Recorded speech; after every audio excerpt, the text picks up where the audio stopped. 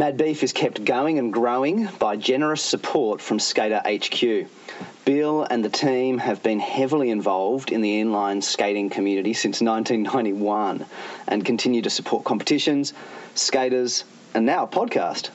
You can visit Skater HQ at one of their Sydney shops or shop online at skaterhq.com.au. Also, big thanks to our Patreon supporters. It really means a lot. If you want to become a patron of the podcast, find us on Patreon and pledge a monthly contribution. Even just $2 a month would be a huge encouragement.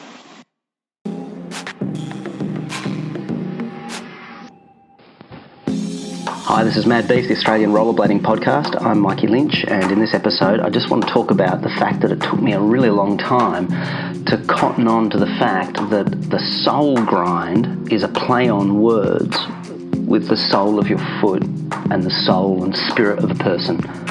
It's weird, isn't it? But I guess you know how like sometimes you know people who read a lot or are homeschooled, self-taught people, they'll often know a lot of words but then will pronounce them all wrong, because they've never heard them said. They've never, been around a kind of a social environment where this vocabulary is used. They've entirely learned it through reading.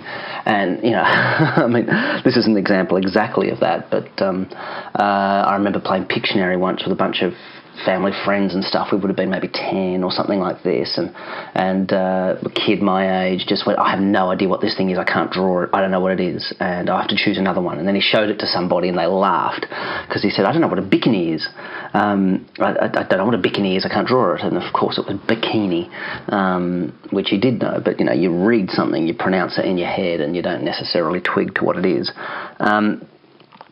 So for me, I learned about the soul grind through reading about it, right? I read about it in those early daily breads, that this grind where you're on the side of your foot sliding along, on the kind of the base of your foot, kind of locked on sideways to an obstacle, with the front foot then angled in so that you're sort of grinding along the middle, between the middle wheels of the front foot, the soul grind. And it was spelt in all the magazines, S-O-U-L, soul as in the spirit of a person. And so, I just thought, okay, fair enough. It's a spiritual grind, whoever chose that. It kind of made sense in the kind of mid-90s, in this kind of slightly neo-60s alternative kind of hippie. There's the kind of rave culture and the hippie culture. There's Blind Melon and I don't know, even a certain kind of dance music. I don't know, it's sort of like even like the Spin Doctors or something like this. All this kind of, and so within that it kind of made sense of this kind of Stussy Mambo, Spin Doctors, D-Light kind of dazed and confused thing to have the soul grind. Didn't think any more about it. I mean, like, what's a Mizu grind or Makio grind, or what do they mean? I have no idea, and so a soul grind, what does that mean? I have no idea, it doesn't matter. Someone just picked some random name and that's that. Interestingly, early on, sometimes it was called the Smith grind as well, because some of the tricks were borrowed, and initially people thought about borrowing them from skateboarding kind of equivalents. So, the kind of idea of a front side or a back side got applied to the grinds. I don't know if they ever got called 50-50s, which is the skateboard grind where you sit and grind along both trucks, 50-50. But the idea of front side, back side is pretty common with sort of surfing, skateboarding, snowboarding, all that kind of stuff. And then the Smith grind is that kind of grind where you're on the back truck, grinding on the back truck, but the front truck is kind of sort of angled in diagonally and locked against the side of the obstacle you're grinding, so that the front truck is not grinding but is kind of sliding inside the obstacle. And so, you can see how the kind of, the soul grind is like that. But Smith grind, although it was around for a little while, didn't really stick. It was soul grind that stuck. And I just sort of took it, S-O-U-L, soul, I just took it as being that. Never thought that there was a play on words of the fact that the back foot was sliding on the sole of the boot, the base of the boot. I guess I didn't even really think of a rollerblade as a boot, as a shoe, that has a sole to it. I didn't even think of it and describe it in that way. It's a skate. the skate that has the bottom of the skate, the bottom of the boot, the bit where the frame attaches to. I don't know, like I guess a frame plate. I didn't think of it as the sole of the foot at all.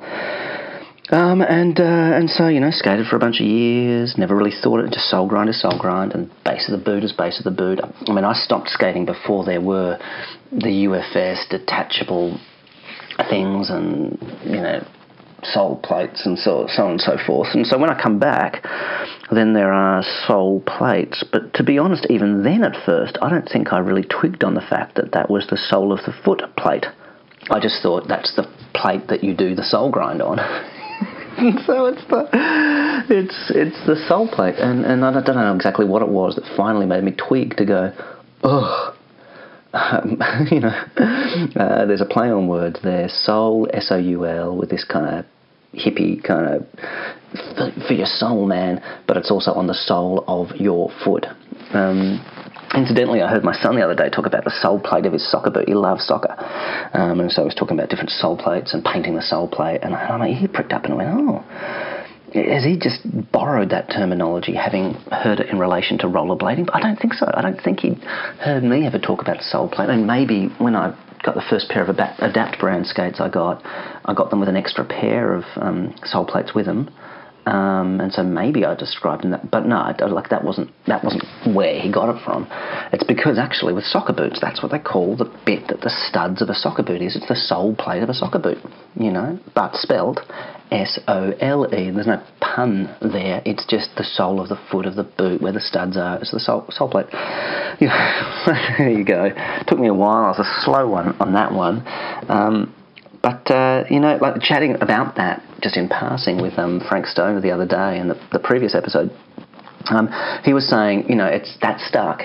And in part it stuck because it made sense on a whole deeper level. There was this accidental genius to it where, in many ways, the sole grind is the building blocks of what is unique to the whole grinding system of rollerblading. That it has the combination of an H-block trick with the front grind and then a sole plate trick with the back grind.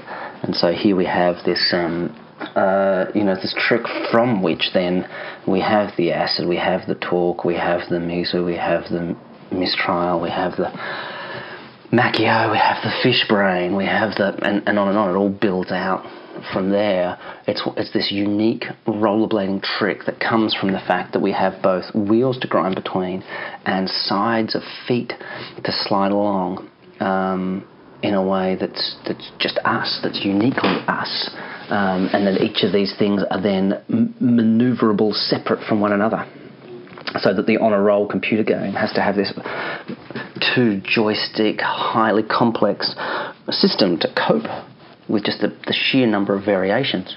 But the soul of all of that, the heart of all that, is the sole grind. That wasn't in any way what people were imagining, whoever it was that coined the term sole grind back in the early 1990s.